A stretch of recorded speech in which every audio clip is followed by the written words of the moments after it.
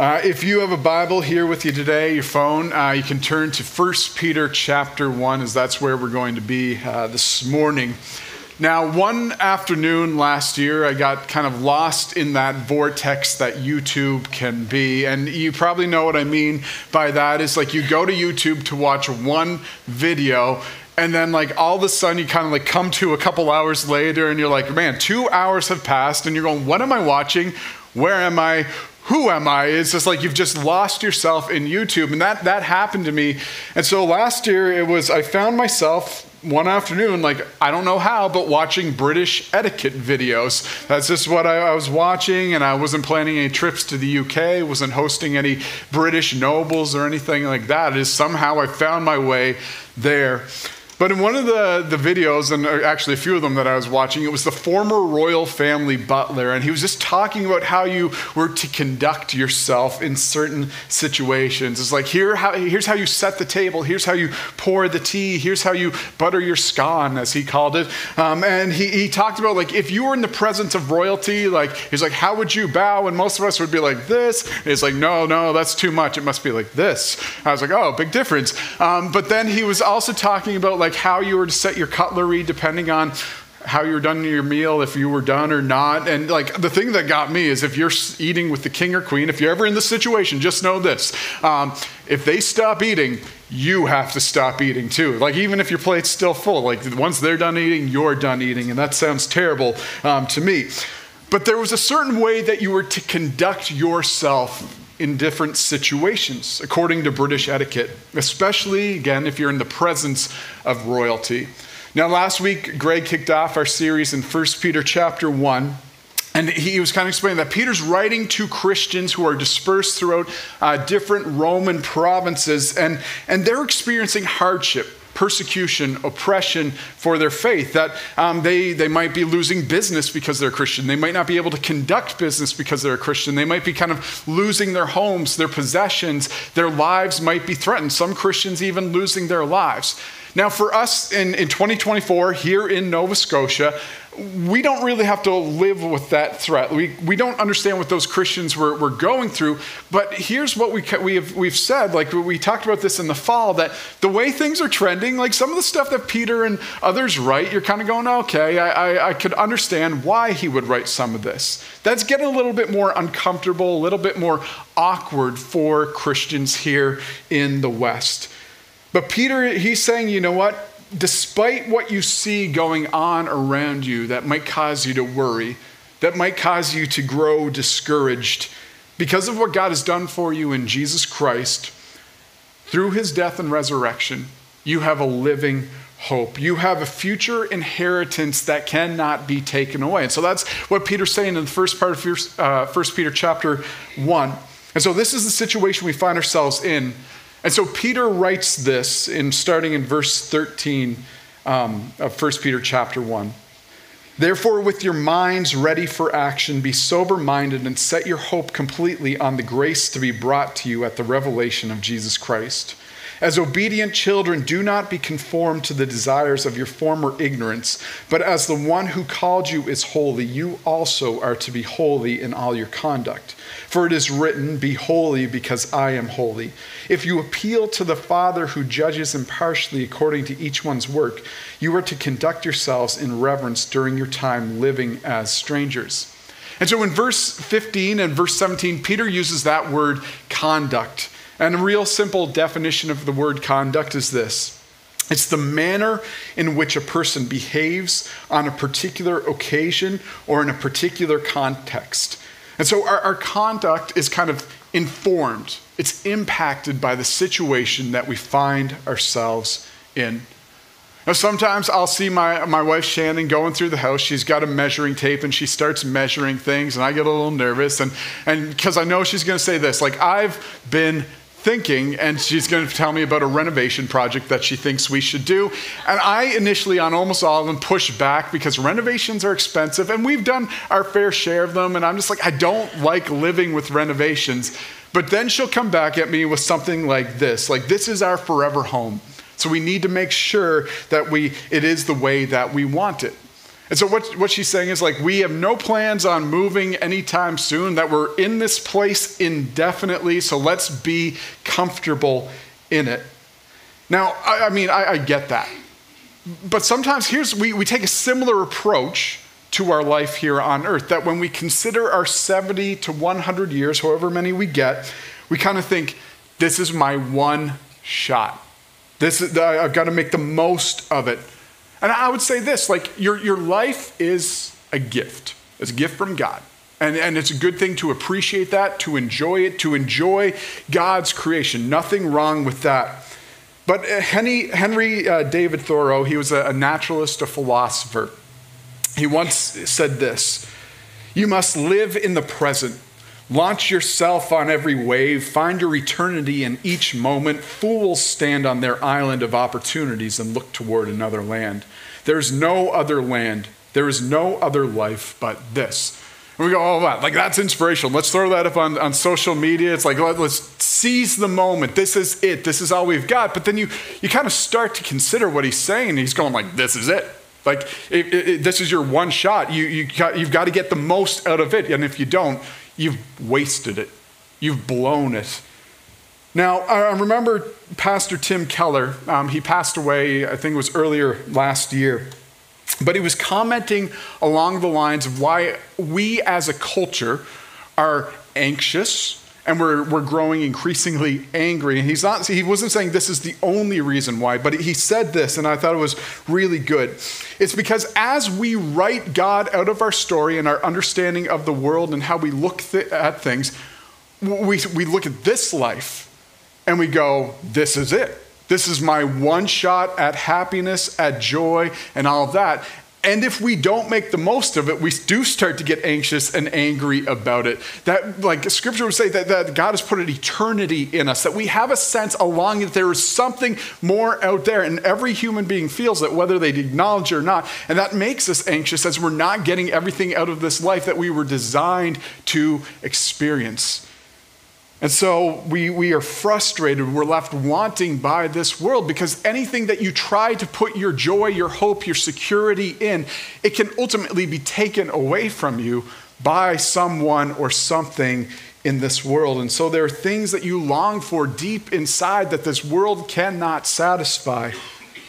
But in verse 17, Peter's telling Christians, he's saying you're living as strangers for a time in this world. That in 1 Peter chapter 1, like the first part, verse 1, Peter told them they're living as exiles. And it's not just Peter who kind of has this theme. In Hebrews, the author says this in chapter 13, verse 14, "For this world is not our permanent home. We are looking forward to a home yet to come." And so Scripture would say it's like this world is not it. Actually, you're living in the shadow of eternity. And you're living in the shadow of an eternity either spent with God or an eternity spent apart from God. And so Peter's going to Christians. He's like, do not think of this world as your forever home. He's going like, approach it more like you would a short-term rental, an Airbnb. That you don't make long-term plans surrounding a place that you're only in for a little while. Like you don't build your life around the vacation home that you've rented. You don't change your mailing address. You don't take your family photos, put them up, and like move your possessions and your furniture in and start rearranging that vacation home because you're like, wow, we're going to be here for a while. Like you don't do any of that. And as good as the vacation home might be, you know, it's not going to last forever, right? And if you're like me, here's what happens is like you start off vacation. It's like, I've got plans, I've got hopes, I'm going to accomplish a lot. It's going to be great. But then as that vacation time kind of dwindles down and you realize that you've got to go back to reality at some point, you start to get anxious. You start to kind of get like, I haven't accomplished everything that I want to accomplish. And you kind of like go, how am I going to pack all of that in there? And you're worrying about it. And Peter is saying like, listen, let's put things into perspective. Jesus is going to return. Believers are going to be resurrected and they're going to be with him forever in his kingdom. Heaven is the permanent and future home for those who call Jesus Lord and Savior.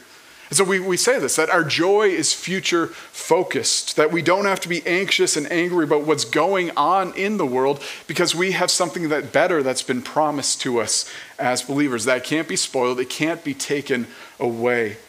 And so this is the situation Christians live in, and Peter's going, okay, Christians, loose grip on this world, tight grip on the world to come.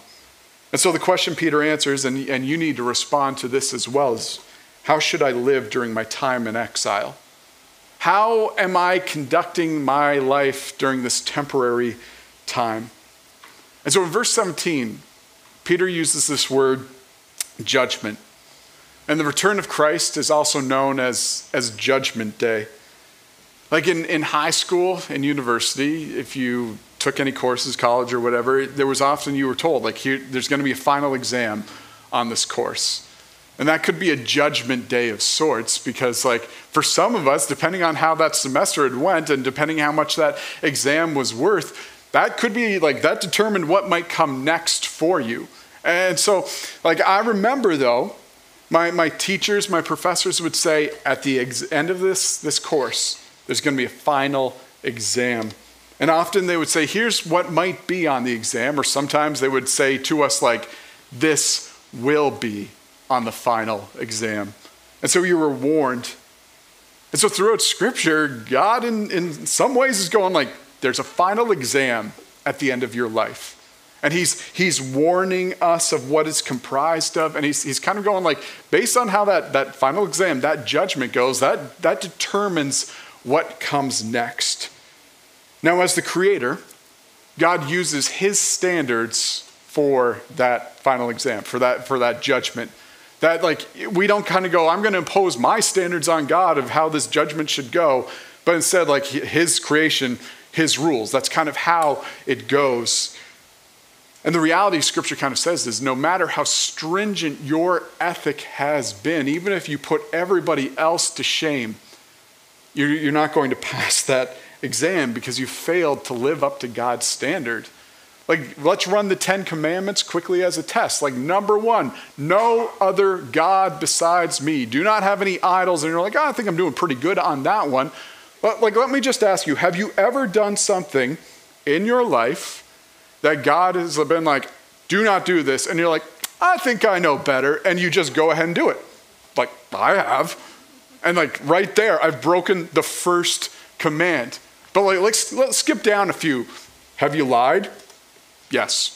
Like, everybody, like, yes, right? Like, no, lies. You've coveted.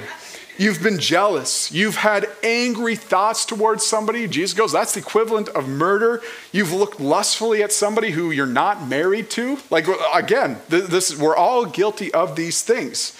And so if we were to be judged by God's standard today, none of us are getting a passing grade. Not even Pastor Greg's getting the passing grade on that one. Now, to fail that exam, to fail at that judgment, means that we're eternally separated from God and his goodness and all the good gifts that he gives us. And Scripture would say that you suffer the wrath that you deserve for your sin, and it calls it hell. But this is why, as Christians, like, we go, the gospel is good news. Because we go, God made a way, that we do not have to suffer the penalty for our sin, that no matter how that exam might go for us if we were to stand before our own, that we don't have to stand before God on our own. That he sends Jesus Christ as an innocent sacrifice to pay for our sin, and God credits his work to our account. That if we believe in faith, we trust Jesus as our Lord and Savior, we have that living hope. In other words, like, this illustration breaks down a certain point, I know, but Jesus writes that final exam. He passes with flying colors, and God takes his mark and he gives it to you. And you have eternal life because of what Christ has done. But what we have to notice is this. In 1 Peter chapter 1, he's writing to Christians, not to non-believers. Peter's writing to Christians, and he goes, judgment. He's going, you're going to be judged. And I know that for some of us that we're going, but I'm a Christian. I don't have to face judgment, that when I die or when Christ returns and I'm kind of pulling up to heaven, like there's going to be a guard out there. He's just going to wave me on through because I'm a Christian. Don't have to do any of that judgment thing. Like, that's not what Scripture would say. Like in 2 Corinthians chapter 5, verse 10, it says, "For we must all appear before the judgment seat of Christ, so that each may be repaid for what he has done in the body, whether good or evil." And so the Apostle Paul is saying that we're all going to stand before Christ or God at some point and have to give an account for how we've lived our lives.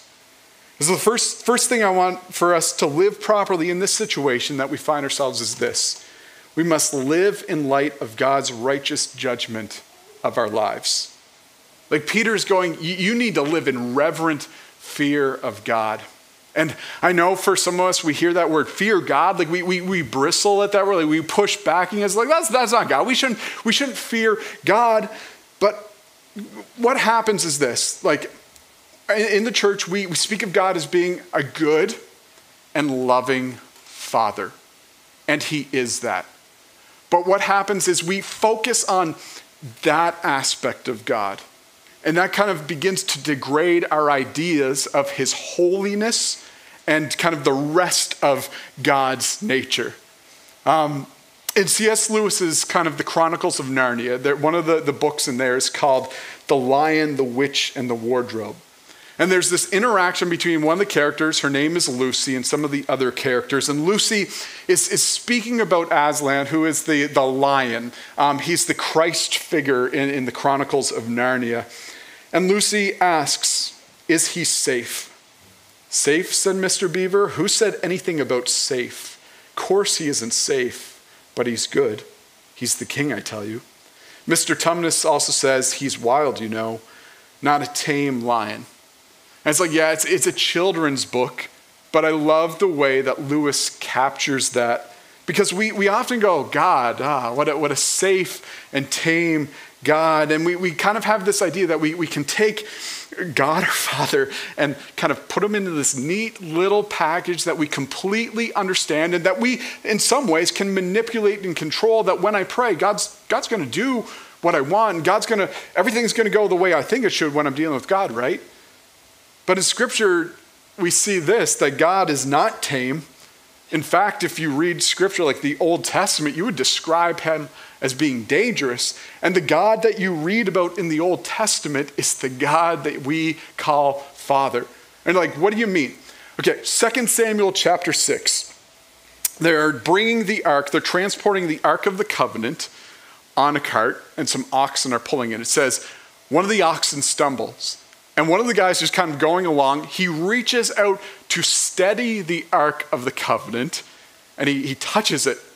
And you go, oh, like, that's good. He's like, make sure it doesn't hit the ground, right? God strikes him down. Like, you're going, what are you doing, God? Like, you can't understand it. And like, God is dangerous in that way. That it's like he does things that we don't fully understand, but he sees what is right. He does what he wants. He does what he sees fit. But we also see that he is good and that he desires good for us and that he does good for us.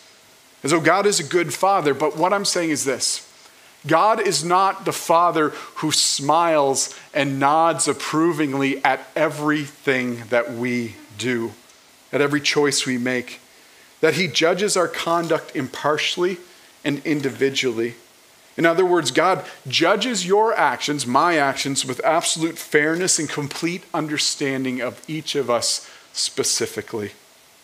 And so I need to make sure that you're understanding what we're talking about here, that if you are a Christian, Peter's not talking about a judgment in that God's deciding whether he's going to make you suffer his wrath or that he's going to condemn you to hell. But what he's talking about is this. And Peter's been clear, actually. He's kind of in the 1 Peter chapter 1, the earlier part. He's going, if you've put your faith in Jesus Christ, that decision, it's made, it's done. You are safe and secure because of what Christ has done for you. But Peter's speaking to believers going, but God does judge. That he's judging your works. He cares about how you live. That he wants your conduct to be that of holy people, and not to be conformed to your former life, those evil desires that Peter mentioned earlier on before we became a Christian.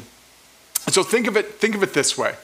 My kids, they're a part of my family.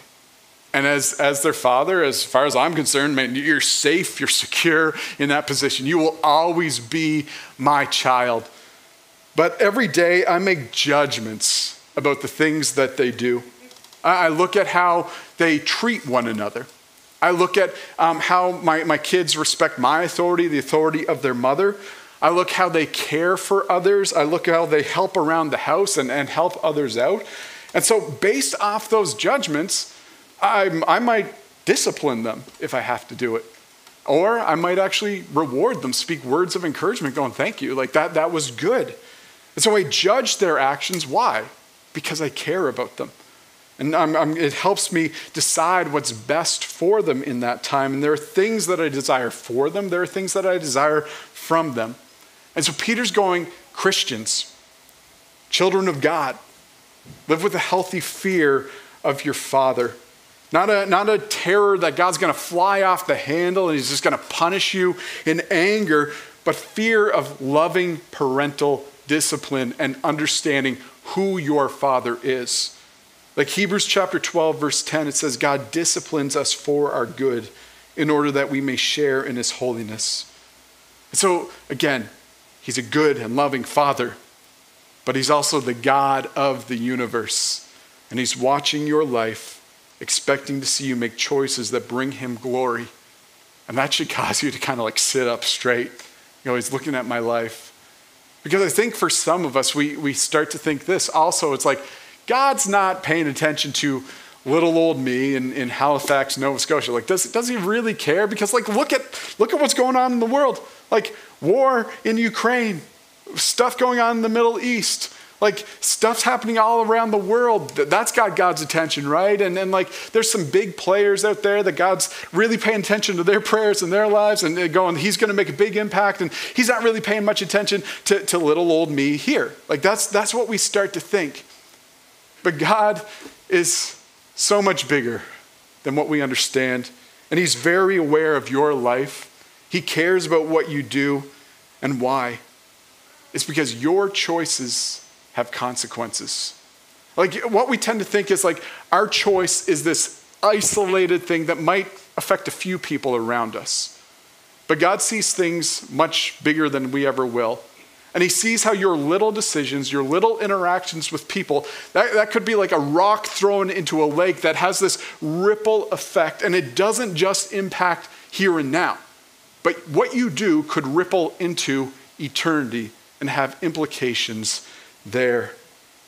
And your conduct in this time, again, it can change things. It can have a bigger impact than you think it does.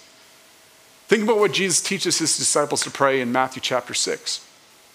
Our Father in heaven, hallowed be your name. Your kingdom come, your will be done on earth as it is in heaven. And it's like, that's not just like a cute little thing. Like, I've done my prayer time. Like Jesus is going like, no, this is a prayer about what God wants. And your actions, your conduct in this time, it either kind of helps accomplish that prayer or it detracts from it.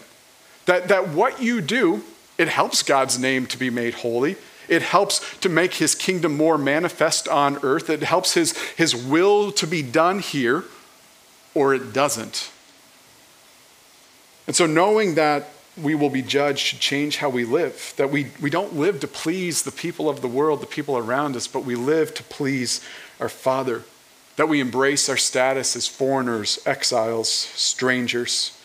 So Peter's point is that in Christ you've been made new, and your life is not to be the same as it was before you became Christ. It's to be different, or became a Christian. It's to be different.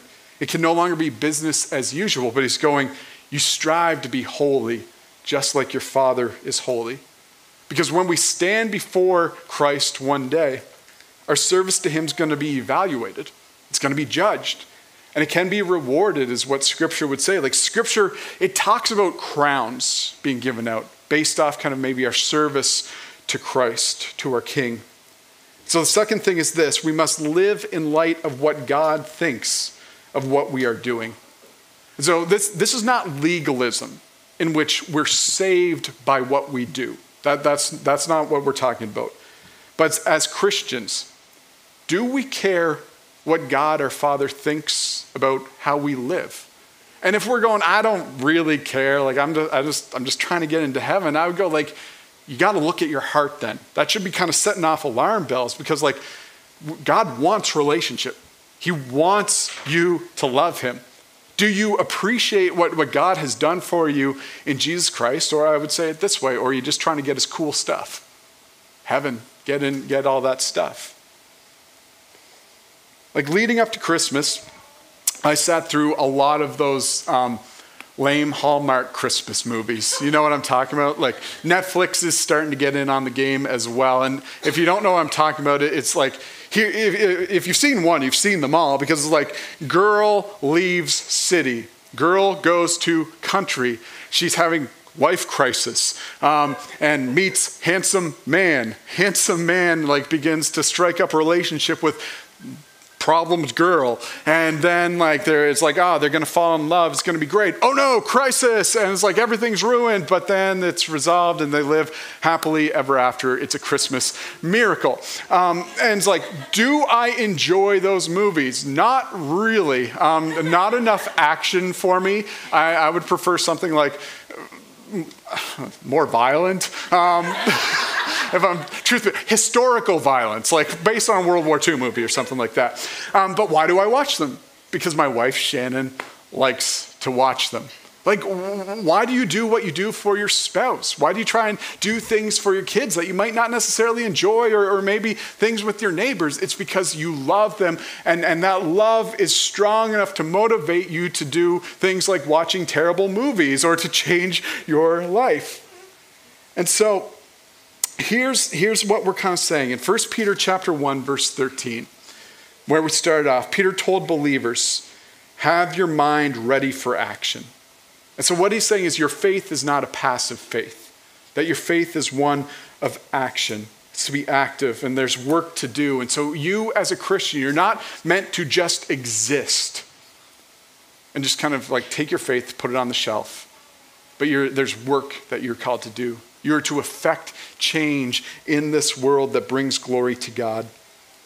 So Peter keeps going in verse 22, since you have purified yourselves by your obedience to the truth, so that you show sincere brotherly love for each other, from a pure heart love one another constantly, because you have been born again, not of perishable seed, but of imperishable, through the living and enduring word of God. So verse 23 is going, you've been born again by the word of God. And Peter is going, as a Christian, you've been remade. That you have been reborn as a child of God. Now think about this, like children tend to resemble their parents, don't they? Like my son Seth is like, you look at him and you go like, you look a lot like your father. You look like me. And he's like, no, I don't. I was like, no, this is your future, buddy. This is it. My daughter Jane, she looks a lot like her mother. But again, it's not just physical. It can be like your personality, your attitudes, your actions. Like I look at my kids and I go like, there's some things that I see when they behave, I'm going, that's me. Like I see it there. And I said first service, when they're misbehaving, I'm like, that's their mother's side coming through. But it's not even just biological, right? Like I have a good friend who adopted, he and his wife adopted a little boy a couple years ago. And last summer we were hanging out, I was watching him play with his son. And I was watching how the kid would act and behave and talk and all this thing. And I'm like, he's a mini you. Like he's turning into you, his adoptive father. And what Peter's saying is you've been reborn. You're a child of God. The life of God is in you. And that new birth should give you a likeness to your Father. And so Peter knows that the great characteristic of the life of God is love. And so the Christian should show that type of love to others. And so he kind of goes, okay, how does that play out? What does that look like in action? 1 Peter chapter 2, verses 1-3. Peter says, therefore rid yourselves of all malice, all deceit, hypocrisy, envy, and all slander. Like newborn infants, desire the pure milk of the word, so that by it you may grow up into your salvation, if you have tasted that the Lord is good. And so Peter's going, during your time in this world, as exiles, as strangers, as foreigners, live holy lives. And we're like, okay, what does that mean? And we kind of get confused, like, what does God want from my life? And we treat it as if it's like this big unknown mystery. But the reality is God's been pretty clear about what he desires for us and from us. And we try to overcomplicate it. Like, think back to what Peter's been saying. Verse 14, he says, our former ignorance to God's revelation. So what he's saying is that actually, no, there's something that has been revealed, and you now know it, or you could know it. In verse 22, Peter says we're purified through obedience to the truth. Jesus says in John 17:17 to God, he's going, your word is truth. In 2:2, Peter tells Christians to desire or crave the pure milk of the word so that we can grow up in our salvation. And so what he's saying is in Christ, you've received a new diet that you don't feed on the things of the world that maybe you used to kind of like try to be sustained by. But he's going, no, there's a new place you go to be sustained, and you grow up in your faith. And he's saying it's God's word which leads us to Christ-likeness, to be like our older brother and like our father. And so what am I saying? He's going, God's word. Where do we find God's word? It's Scripture, the Bible, where God speaks to us. And so we know God's will for how we're to live because he's revealed to us. Through the Bible, God tells us what he desires. We know what God wants because he's going, here it is. He lays it out in his word, beginning kind of with the Mosaic law and ultimately leading up to Jesus' teachings and the apostles' testimony. God is going, here is what a holy life looks like. There's plenty of examples. So here's point number 3. A life pleasing to God finds its blueprint in the Bible. A life pleasing to God finds its blueprint in the Bible. Like, God has revealed to us how to live a holy life. It's right here for us. He's not hiding who he is from us. He's not hiding what he wants from us. Now we're 2 weeks into 2024. And so the year we would go, it's pretty young still. And I don't think we want this to be a year of kind of like stagnant spiritual growth, or well, it wouldn't be spiritual growth if it's stagnant, but we don't want status quo in our spiritual lives, do we? Like, I hope that if you're a believer, you're going like, in 12 months' time, I'll look back at this time and go, the needle has moved. I've progressed in my relationship with God. And I would say make 2024 a year where you go deeper into God's word so that you might know God more. You might become more like God so that you can make God's glory known in the world. And so I want to encourage you that if you don't have like some sort of regular Bible reading plan or discipline, to find one, like make that your goal for this week. And if you're going like, where do I start? Well, there's no shortage of resources out there. There's apps kind of dedicated to it. You can find lots of things online. If you're really stuck, I'd be more than happy to kind of point you maybe in a direction that will help. And if you're going, okay, what's the right one that I do? I would go like, the main thing is make sure it's one that you'll actually do, that you'll do consistently. Like at the beginning of this past December, my grandfather turned 99. And I just like go like 99 years in like this world. Like that, think of the change that he's seen over that time. Like I can't comprehend 99 years, like what all of that.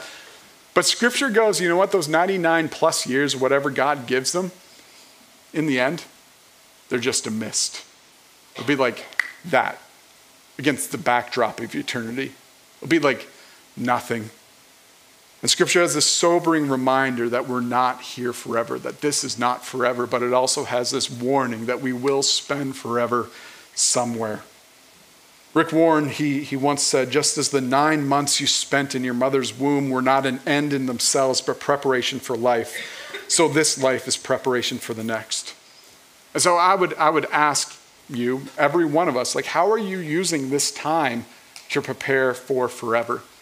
And if you haven't accepted Christ as Lord and Savior, if you haven't kind of looked to Jesus as that passing grade, I'd invite you to do that today. I'd encourage you to do that. You can speak to Greg or myself about it after. We'd love to kind of help you with that.